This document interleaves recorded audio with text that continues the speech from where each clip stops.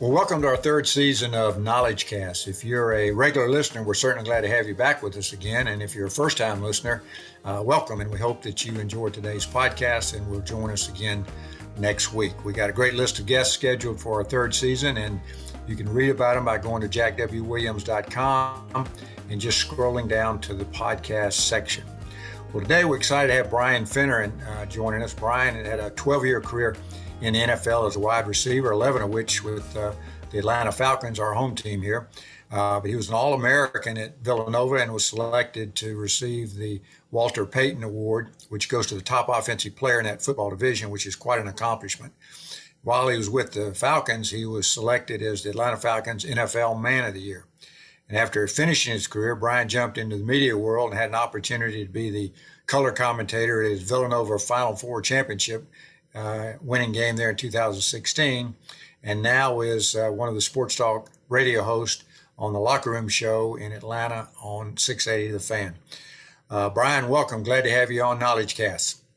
Thank you, Jack. I'm excited to be a part of Knowledge Cast.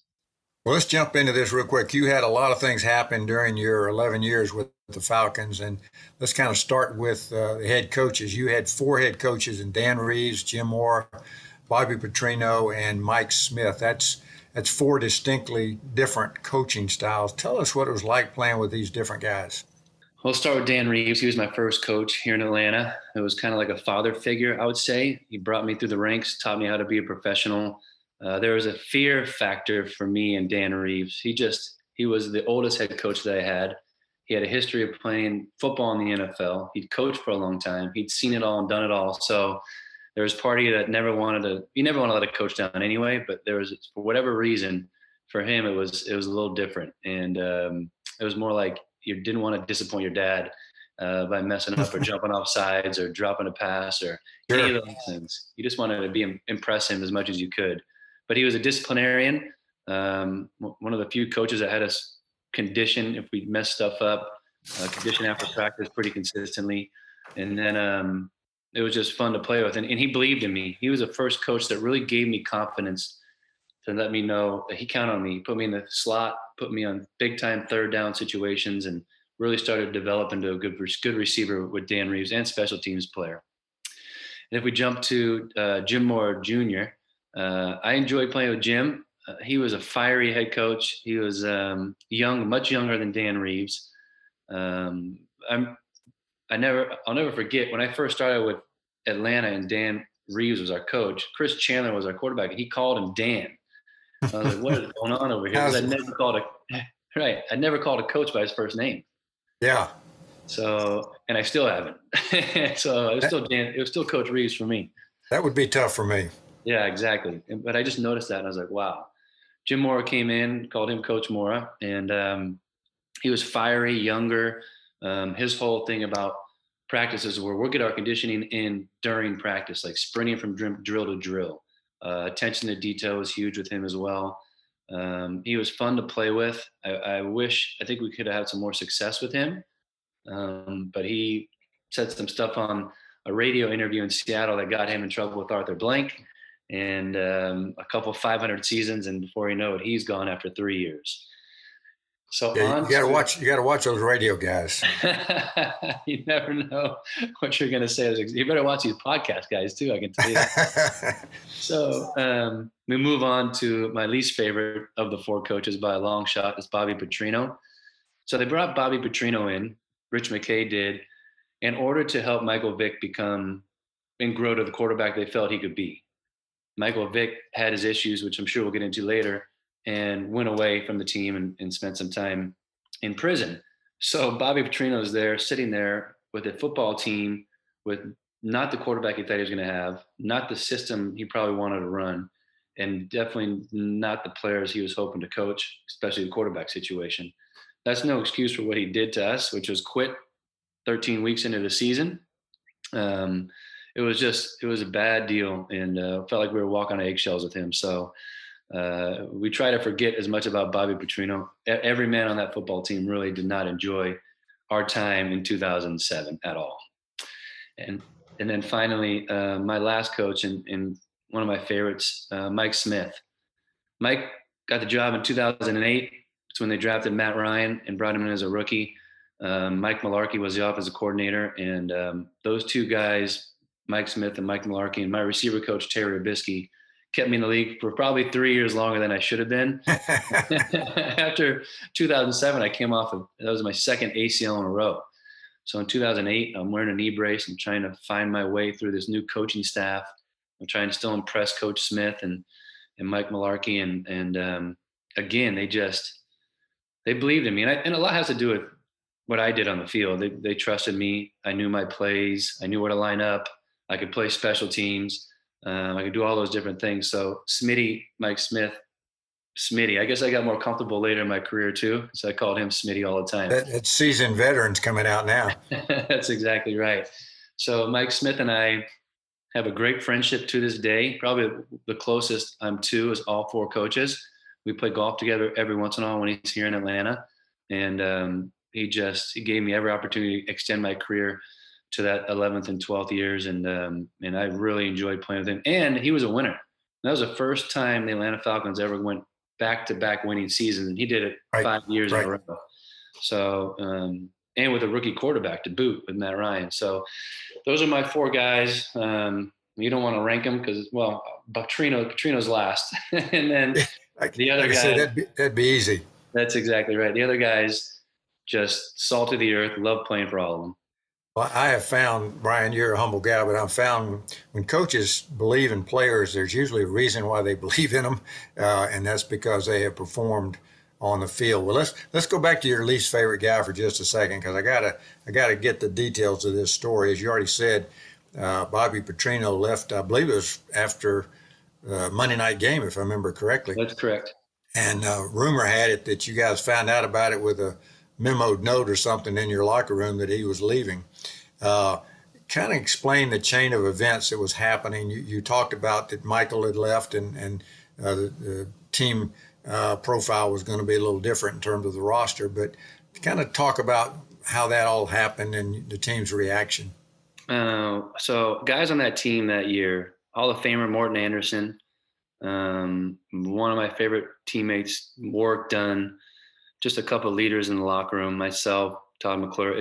I've never seen a team and players react to a coaching style in the NFL. And I'd been in the league 7 or 8 years at the time, actually 9.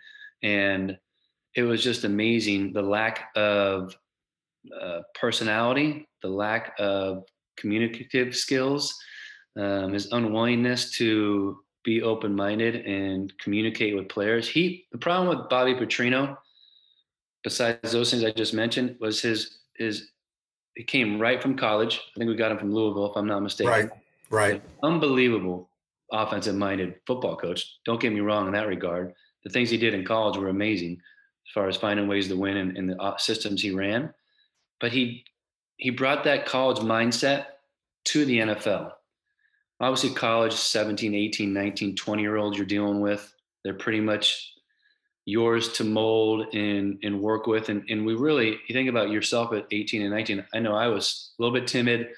I did what my coaches told me to do within reason.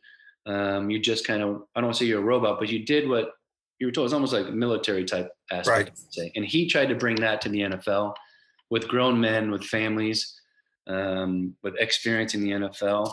And he didn't know how to adjust, and he didn't know how to communicate. I'll never forget, I was in the locker room, and we're getting ready to go out for mini camp. And I'm coming off an ACL injury. And I asked him, what he wants me to do today. Because I was not really going to practice, but I was going to go out beforehand and catch balls with the quarterback. So it was the most uncomfortable conversation, one-on-one, which I didn't have very many one-on-ones with him. And he just kind of ho-hum, go out there, find a quarterback, throw some routes. I was like, all right. And real motivating. Yeah, exactly. And it was tough. And I did that. The worst part about that story is DJ Shockley and I went out to the barn and started throwing routes. I was almost done, 15 routes in. I wasn't doing a ton because I was still rehabbing, but I was feeling pretty good. I was running full speed, but I had a brace on and everything else. So ran the last route, caught the football, turned up field, and I felt my knee kind of just go sideways. Hmm.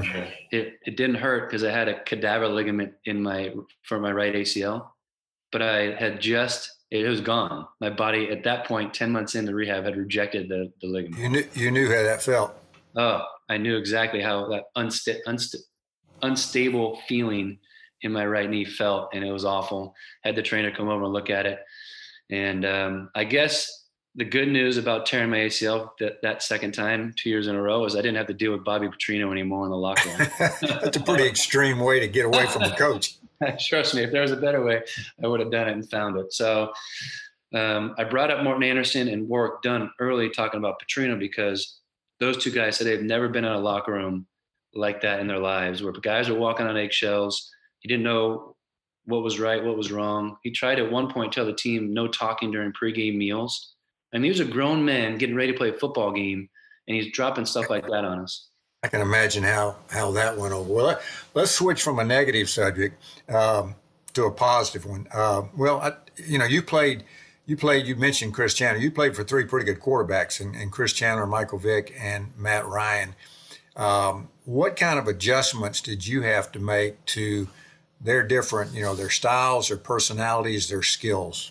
Yeah, it was different. It was a good question. Chris Chandler was my favorite because I was young, I was athletic, I was healthy, and he threw a football wherever he needed to. He had the touch, he had a little zip on it, he had the timing. I had my first full year playing with Chris, 23 catches, 21.3 yards per catch, and 3 touchdowns. Oh, wow. Super efficient. Those were productive plays. That's exactly right. And he put the ball wherever he wanted to. He had this mind for the offense too, where he was like, it was almost photographic memory. He'd look at the play sheet on Monday night. By Wednesday, he had it memorized. It was crazy. So he was special and a lot of fun. And he was an old veteran at the time. Michael Vick comes in as a rookie, and the world's kind of spinning. I think Jim Mora put it the best. And this was a couple years into Vick's career. And he said, because I was trying to get Vick to study and come over and watch Monday Night Football when Tampa and New Orleans were playing, because we're playing those teams during the season. And he just wouldn't really do it like he needed to. And Jim Mora, for whatever, said, I'm trying to get him to come over, coach. He won't do it. And he said, listen, Finn, you guys are just that different. I think he said, he's hip hop nation. You're all American dad. You go two different directions right now. I said, all right. So with Vic was fun, Jack, because you had to be always on your toes, whether that was with your mind and helping him read situations, or with your feet and arm and running, because a scramble drill, he would be so athletic in the backfield. You turn around, he's not in the pocket where he's supposed to be. And he's running around, making guys miss and making unbelievable plays in the backfield, and then letting one fly. He was dynamic. He was the best athlete I've ever played with on a football field. And if he could throw it probably 80 yards at the time I played with him. It was a lot of fun. Can't outrun one of those arms. No, you cannot. Maybe y'all should have put in his contract what they put in Kyler Murray's, that he has to have at least 4 hours of out of office film time. We talked about that this week on my radio show in the locker room on 680 The Fan. Exact same thing. It was a very similar situation.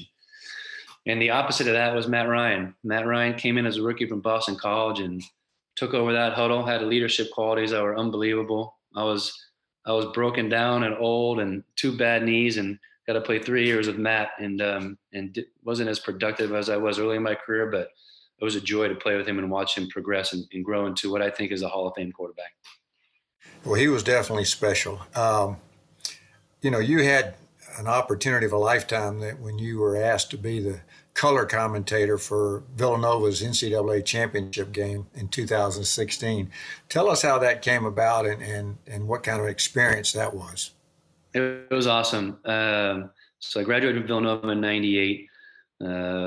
Other graduates like Brian Westbrook played with the Eagles for a long time. Howie Long, Kerry Kittles played basketball there, Tim Thomas. So what happened there is Turner Broadcasting, TNT, here in Atlanta, does this thing called the Team Stream, where the regular broadcast will be on TBS, and then they'll do a Villanova broadcast on TNT, and then a North Carolina broadcast on True TV.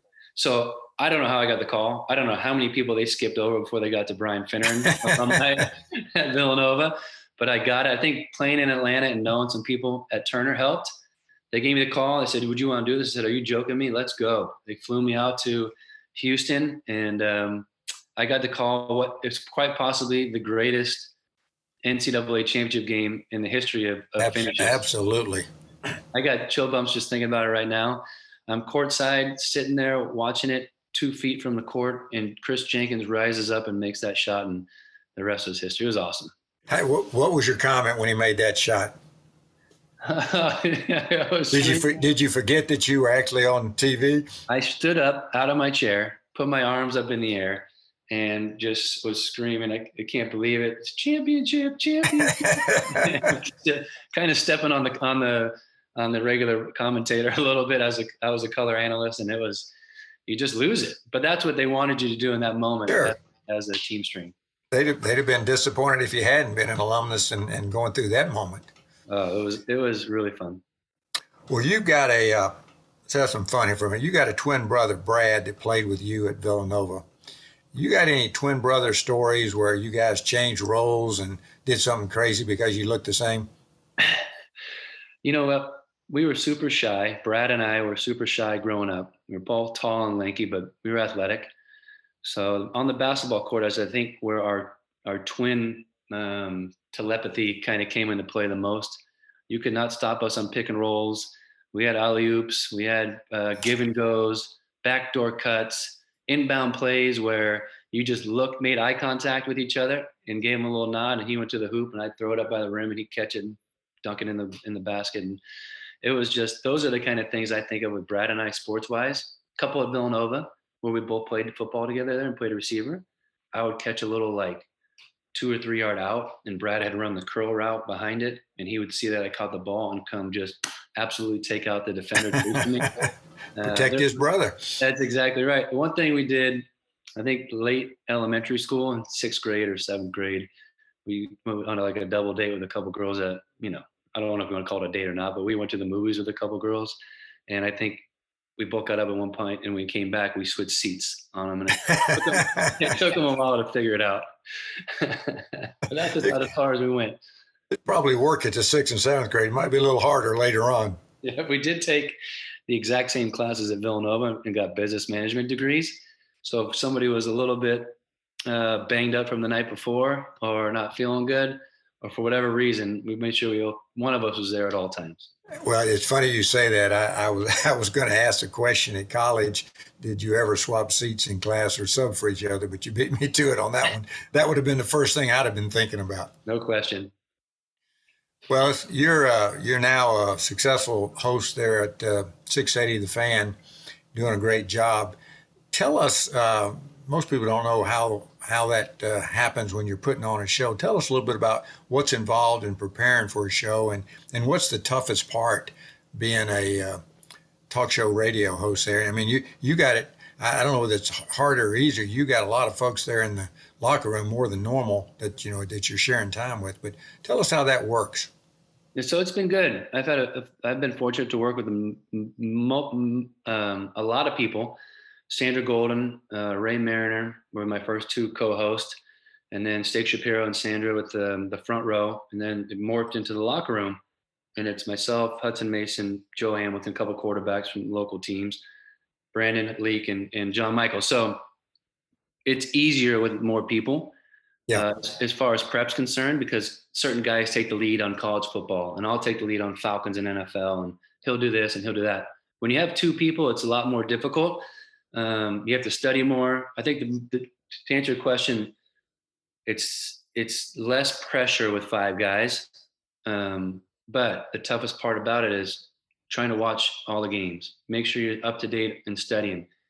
It feels like a cushy job, and sometimes it is, but there's a lot of work outside of the 4 hours we're on the air from 6 to 10 in the morning. And that's watching games, and that's reading articles and coming up with topics and being creative in the summer months when there's no real good sports outside of baseball going on. You try to come up with topics. So those are some of the things that jump out to me. But the locker room's been awesome. I think the camaraderie the 5 of us have is kind of amazing when you have that many people in a room together trying to talk on a microphone. But it's worked for whatever reason. There's not a lot of egos in that room right now. and we just kind of do a great job feeling off each other and working together. Well, it's been a success. You guys, I was really curious about having 5 guys and only one sound bite at a time there. That's tough, but you guys have figured it out. Thank you. Well, Brian, listen, I want to thank you for spending time with us today, and I also want to thank you for your impact as a positive role model while playing for the Falcons as well as in college. And I want to wish you continued success in your media career. I appreciate it, Jack, and I've enjoyed your podcast, and I'll get back and try to catch them all before I get done here. I really did enjoy catching up on them and seeing some of the guys I'm familiar with, Ralph Stokes and Ben Hartstock, and a bunch more that I know that you've had on. Right. Well, we've enjoyed having them. Well, as we wrap up another KnowledgeCast episode, a special thanks to each of you for making us part of your day. Let's make it your goal this week to be a positive influence in the lives of others. Hey, before you go, we wanted to let you know about Jack's book called The Question, a guide to answering life's most important question. In this book, Jack shares his personal journey that began in 1993 to determine the values, principles, and beliefs that would guide his life. Whether you are a spouse, parent, grandparent, friend, leader, educator, coach, or mentor, Jack's I Believe statements apply to all the roles he has played during his lifetime and can do the same for you. Jack's message applies to all people, ages, and careers. It's an easy read with compelling stories, enjoyable humor, and sincere transparency. The Question is now available in ebook and paperback exclusively on Amazon. Go to jackwwilliams.com/thequestion to learn more and buy your copy today. Again, thanks for joining us for this episode, and join us next week for an all-new episode of KnowledgeCast by Ideals.